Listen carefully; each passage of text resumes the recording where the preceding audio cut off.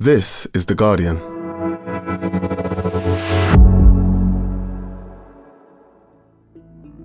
Today, a Guardian investigation reveals the energy companies betting billions of dollars that governments aren't serious about climate change and won't force them to keep gas and oil in the ground.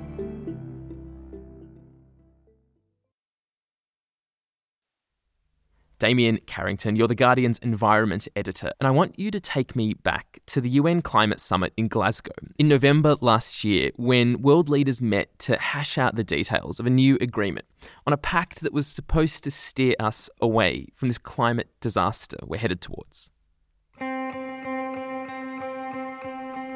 It was very intense at the end. India wishes to take the floor.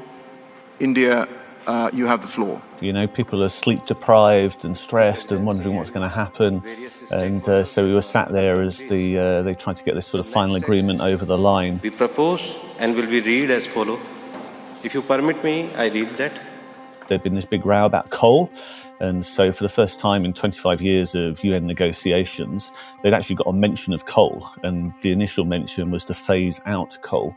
But there have been all sorts of eruptions behind the scene led by India, but China were involved as well. And they'd watered that down to phase down. Including accelerating effort to phase down unabated coal power.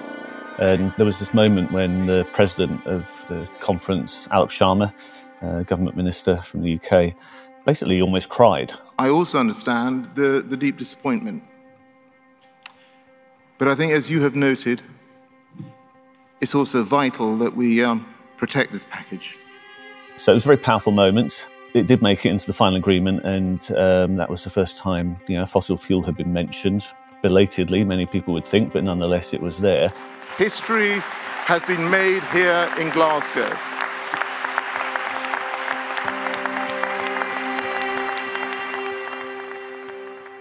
The controversy at the time focused on projects to mine or burn coal. But that was only part of the picture. But as the sort of things quietened down in the week afterwards and we were thinking about it, we thought, well, what about oil and gas? Oil and gas produces about 60% of the world's emissions from fossil fuels, and they weren't mentioned at all. The other thing is that often the developing countries, like India, Indonesia, Vietnam, get a lot of stick about their coal plans. But actually, a lot of the big oil and gas producers are, rich developed countries, including the US, Canada, Australia, as well as the countries in the Middle East and Russia, of course. And we thought, well, they seem to be escaping scrutiny to some degree, so we should really focus in on them. And when they started digging, what they found was astonishing. A disconnect. On the one hand, optimistic pledges to slash carbon emissions. On the other, gas and oil companies going full steam ahead with nearly 200 extraction projects, potentially so polluting they've been called carbon bombs. It was really striking. We're in a climate crisis, and yet we're on track to produce massive amounts of oil and gas, which will blow all of our carbon budgets and certainly lead us towards catastrophic levels of climate change if they happen. From The Guardian, I'm Michael Safi. Today in Focus, a 5-month Guardian investigation into the carbon bombs that companies are working on right now that will blow the world right past 2 degrees of global heating.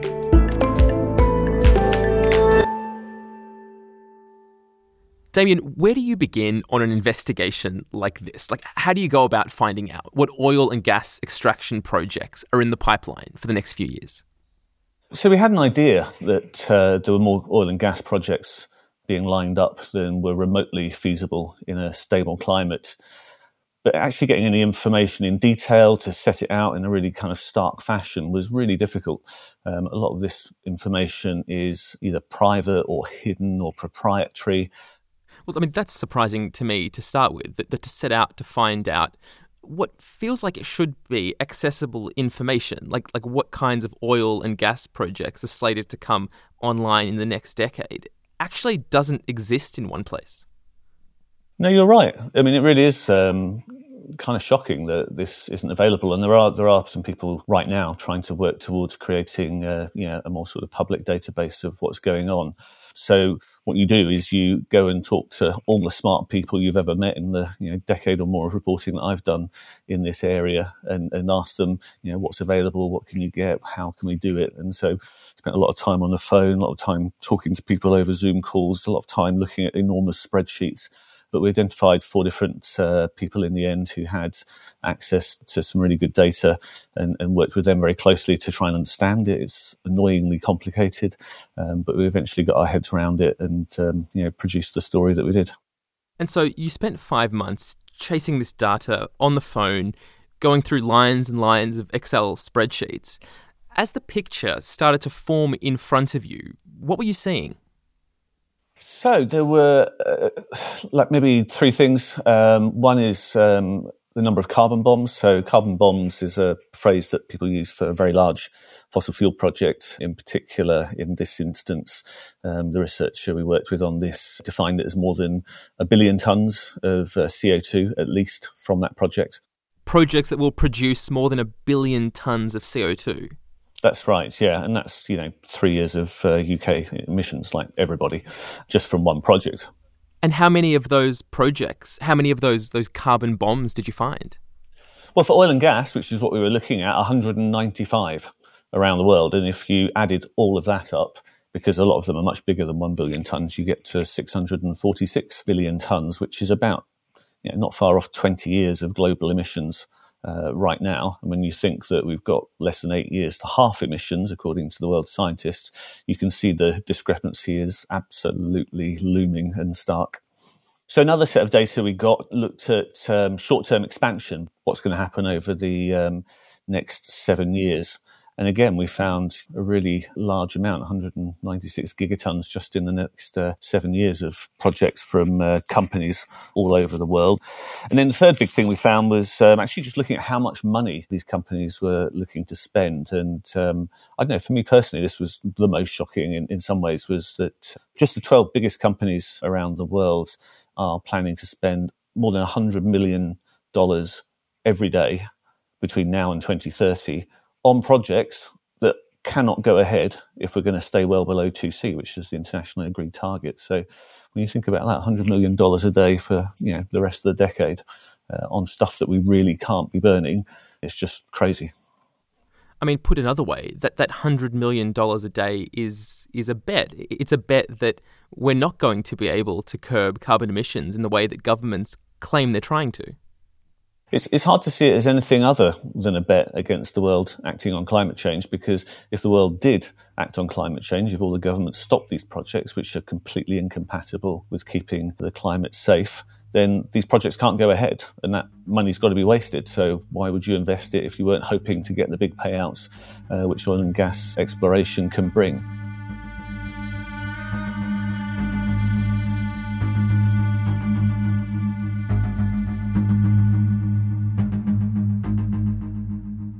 Damien, this is stunning that there are these plans in black and white, people sitting in boardrooms planning projects that we all know for a fact will push the Earth past 1.5, even 2 degrees of global heating. Doomsday plans. To be clear, what would the world look like if these companies succeed? Well, the scientists have been scarily clear, that every single tonne that we add to the atmosphere increases extreme weather and flooding and so on. But with these carbon bombs, you've blown the budget to even have a 50% chance of staying under 1.5. So when you add in all the other things that will be happening in the world, from deforestation and industrial emissions and so on, you're going to blow past 2 degrees, maybe even way beyond that. And at that point, what we're seeing now today, which is dozens of people in the Vancouver area of Western Canada have died in an unprecedented heat wave. Terrible heat waves in America last year. This has turned into something catastrophic. Floods in South Africa in April, which killed 500 people. The heat wave in India continues with no sign of relief in the form of rainfall. This extraordinary heat wave, 50 degrees centigrade in India and Pakistan right now, those things are going to become really common and people are going to suffer.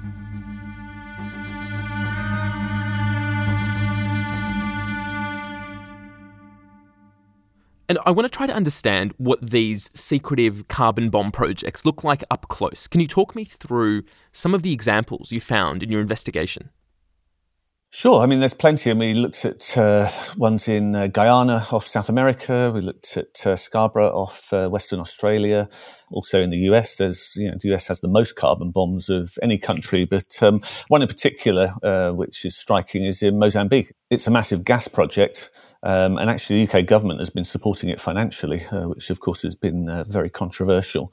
One of the things about looking at a particular project is that it brings in the extra problem or element that it has local impacts as well. So wherever we went, whether it was Guyana, Australia, or in particular in Mozambique, people aren't just worried about climate change. Of course, they're worried about that, but they're also worried about the local impacts of all this infrastructure, of the sort of seismic surveys that go on offshore, causing problems for the marine life, also interfering with fishing. In Australia, we had indigenous people there worried about sacred sites, which have been there, of course, for many, many thousands of years. So, these carbon bombs are a big, scary problem in total, but they're also very local and very meaningful for people on the ground. And who are the companies behind these projects? I mean, who are they, and how big, how valuable are they? It's all the big companies, and in some ways, the oil and gas industry has probably been the most valuable industry in the history of humanity. I saw Saudi Aramco is now again the most valuable company in the world, having just nudged past Apple again. So they are titanic players. But, we looked at all the big ones because they're the ones doing the big projects. So Gazprom, the Russian giant, PetroChina, ExxonMobil, Shell, BP, Chevron, Total, Petrobras in Brazil, they're all doing it. You started by telling me about the end of the COP26 summit. And, it was India and to some extent China who were cast as villains for trying to weaken the mention of coal in the final agreement. But from what you're telling me, a lot of these companies involved in gas and oil projects are American companies or European or Australian. What does that tell us? Absolutely. It tells us that really in the sort of broad public consciousness, we haven't woken up to the fact that oil and gas is just as big a problem as coal, and actually much closer to home because, as you say, many of these companies are in countries where we live. And so we wanted to throw some light on those companies too. Yeah. I mean, all these private companies, Exxon, Shell, BP and so on, are all operating out of countries with really firm commitments to actually reduce their emissions. So I don't get it. How can they keep making these commitments to their shareholders of future profits on this scale when the governments that regulate them are planning to massively slash their carbon emissions? That is an extremely good question, Mike, and I'm not sure I've got the right answer because to me it doesn't make any sense either. I think it could be that there's a time discrepancy, right? So governments are very happy to make carbon cutting targets for 2050, which is a relatively long way in the future. Whereas right now they're still handing out licenses and it's still legal for all these companies to go on and do what they want to do. So of course, there's a massive discrepancy between these broad statements and the reality of where we are right now. Okay, so you've got these governments setting ambitious goals and private companies looking at them and thinking, we don't really believe you're serious. We're just going to carry on pumping fossil fuels way out into the future. I know this data that you've gathered is hard to get. It's exclusive data, but don't governments have it? Don't they know this? Where is the pressure to stop the oil and gas companies doing what they're doing? Governments will be aware of this, I think. But again, I think they just haven't joined the dots, So in government, somebody once told me that at top level of governments, they can only think about 2 or 3 things at any one time. It's so much crisis management, particularly right now. I just don't think they've kind of followed their thinking through. And so the pressure has to come from the kind of scientists and analysts that produce information like this, from newspapers like ours, which try and get it to the widest audience, and from campaigners and protesters who are becoming more and more involved in civil disobedience and making a much bigger splash and much more disruption. We are running out of time pretty fast, and therefore the noise that politicians have to listen to is going to have to increase in volume. And what about the companies themselves? Total, Chevron, Shell, BP and others, how do they explain what they're doing? So when you talk to the oil companies, they've all got plans to head towards net zero, but studies that I've reported on, academic studies, many of these don't really stand up to a great deal of scrutiny. They rely on foresting gigantic parts of areas of the world with trees to soak up the carbon emissions, or rely on biofuels which could easily compete with food crops and things like that. So I don't think they're seen as enormously credible. Really, they're sort of greenwashing and fig leaves. Well, it's kind of worrying because you said that, governments aren't really joining the dots and corporations are just thinking about, their next quarterly profits statement. Like, is anyone with the power to make a difference here actually thinking about this bigger picture that you've shown us? Honestly, I don't know who that person is, or people are with the power to make these things. The governments are the people that run the world, and companies operate in that. But I mean, we shouldn't forget for a minute that fossil fuel companies have been incredibly politically powerful. Their lobbying power is absolutely extraordinary.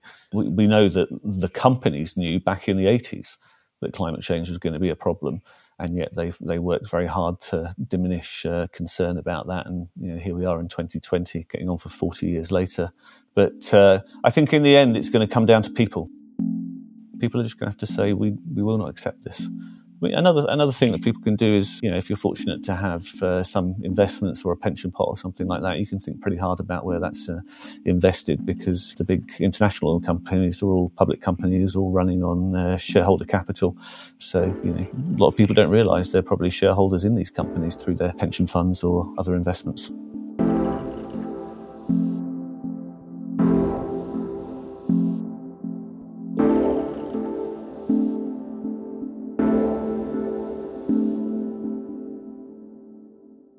Damien, it's been 6 months since the COP26 climate conference, where you actually got the idea for this investigation. How does the agreement that came out of that summit look now? So I think the agreement that came out of COP was really the absolute minimum that could have been agreed in order to keep us with a chance of keeping global heating below 2 degrees C or 1.5.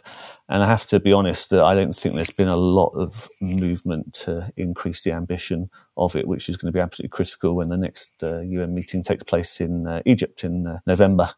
And Damien, if governments were serious about their commitments and forced these companies to abandon these carbon bomb projects, is there a credible way of doing that doesn't risk people going without heating, not being able to power their cars, or crashing the economy?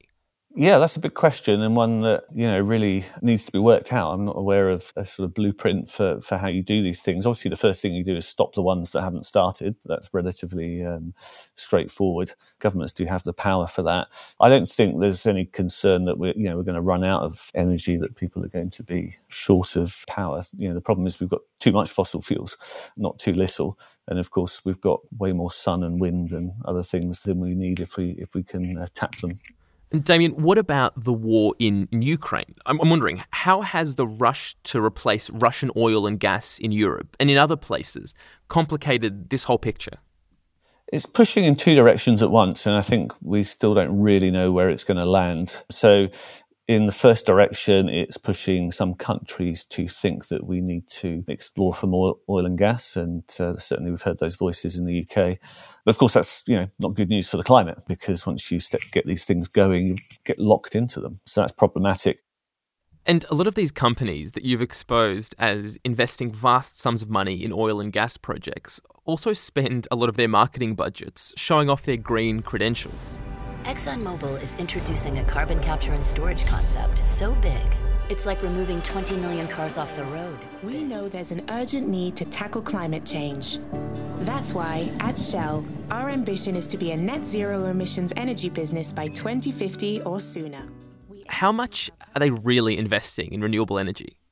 To date, it's been a pittance, if I'm honest. Certainly, they've made it very hard to find out exactly how much of their investment is going into green energy as opposed to oil and gas. But for most of the companies, it was like 1 or 2% until relatively recently. They're starting to increase those amounts now. But even so, they're saying, we'll get to 25% in a few years, which still means 75% is going on oil and gas. The other thing is that the discrepancy between the percentage of investment they spend on green energy and the percentage of their marketing budget that they spend on green energy is incredible. It's literally 1% versus 99%. Wow.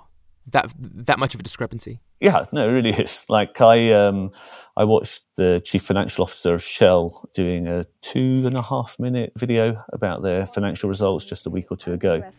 We won bids to develop large-scale offshore wind farms with total generation capacity of 6.5 gigawatts. In China, we started up one of the world's largest hydrogen electrolyzers, and we are further expanding our electric vehicle charging network. Didn't mention oil or gas once. Wow. Not anywhere through it, So, yeah, they're definitely, in their kind of public communication, not really reflecting the true nature of their business. Coming up, energy companies are still investing in gas and oil extraction against the interests of the planet, but is doing so also against their own long-term interests.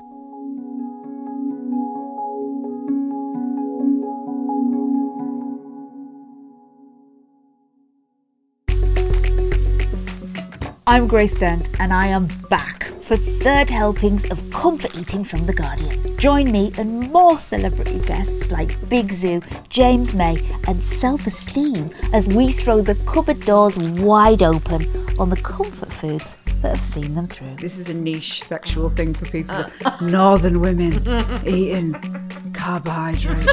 Comfort Eating returns on the 17th of May with new episodes released every Tuesday. And you can see Grace doing Comfort Eating live for the first time on Wednesday, 25th of May at the Podcast Show in Islington, London. Her special guest is entrepreneur, podcaster and TV personality Jamie Laing, best known for his time as a regular on Made in Chelsea. That's Comfort Eating live with Jamie Laing on the 25th of May. Book your tickets now at gigsandtours.com. Comfort Eating with Grace Dent is supported by Ocado.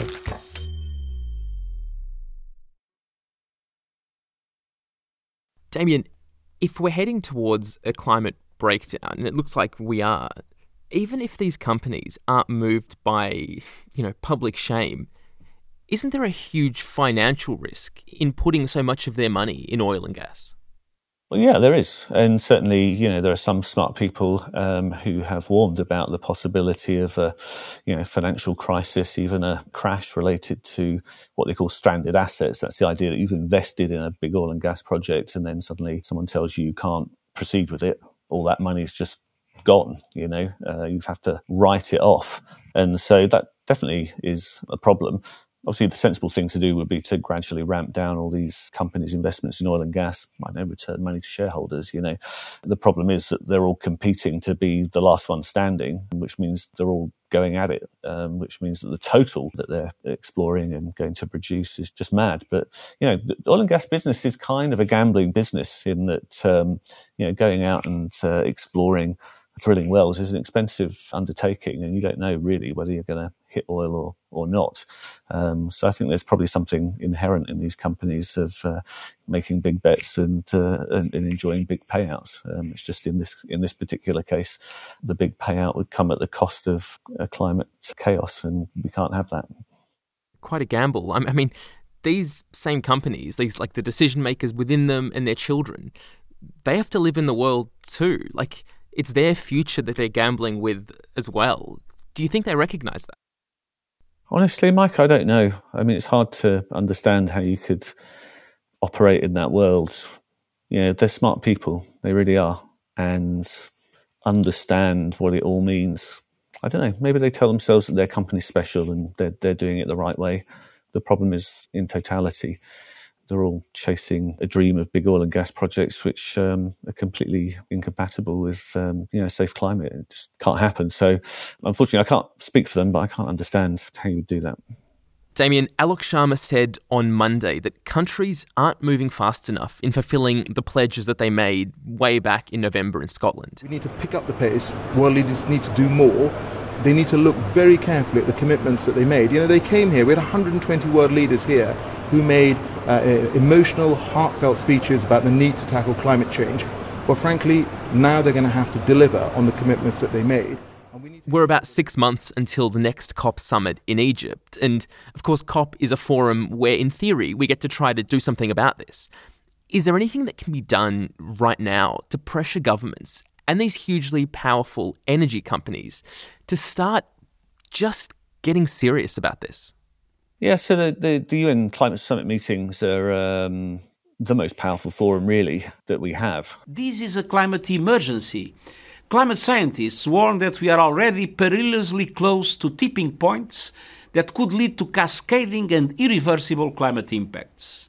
One powerful voice in this whole thing has been the UN Secretary-General Antonio Guterres, whose rhetoric has been becoming increasingly dramatic. Climate activists are sometimes depicted as dangerous radicals.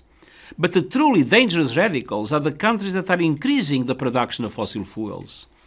Investing in new fossil fuel infrastructure is moral and economic madness. And so I think that is one voice which is really leading the way. I think at the moment, where we are now, it's about people making as much noise as they can to say this isn't acceptable and that we really demand change. We want change. We demand change. And we are the change. Damien, thanks very much. My pleasure. Thank you. That was The Guardian's environment editor, Damien Carrington. Thank you so much to him. You can read his investigation into carbon bombs at theguardian.com. Damien has another exclusive there about a new scientific study that finds nearly half of existing fossil fuel production sites need to be shut down early to have any hope of limiting global heating to 1.5 degrees. So not just not starting new projects, but actually shutting existing ones down. Before we go, Grace Dent is back for third helpings of Comfort Eating, where Grace sits down with celebrities about the meals that have made them who they are. Her first guest of the new season is James May, co-presenter of the Grand Tour. Listen to that wherever you get this podcast. And that is it for today. This episode was produced by Alex Atack. Sound design by Rudy Zagadlo. The executive producers are Phil Maynard and Elizabeth Casson. We're back tomorrow.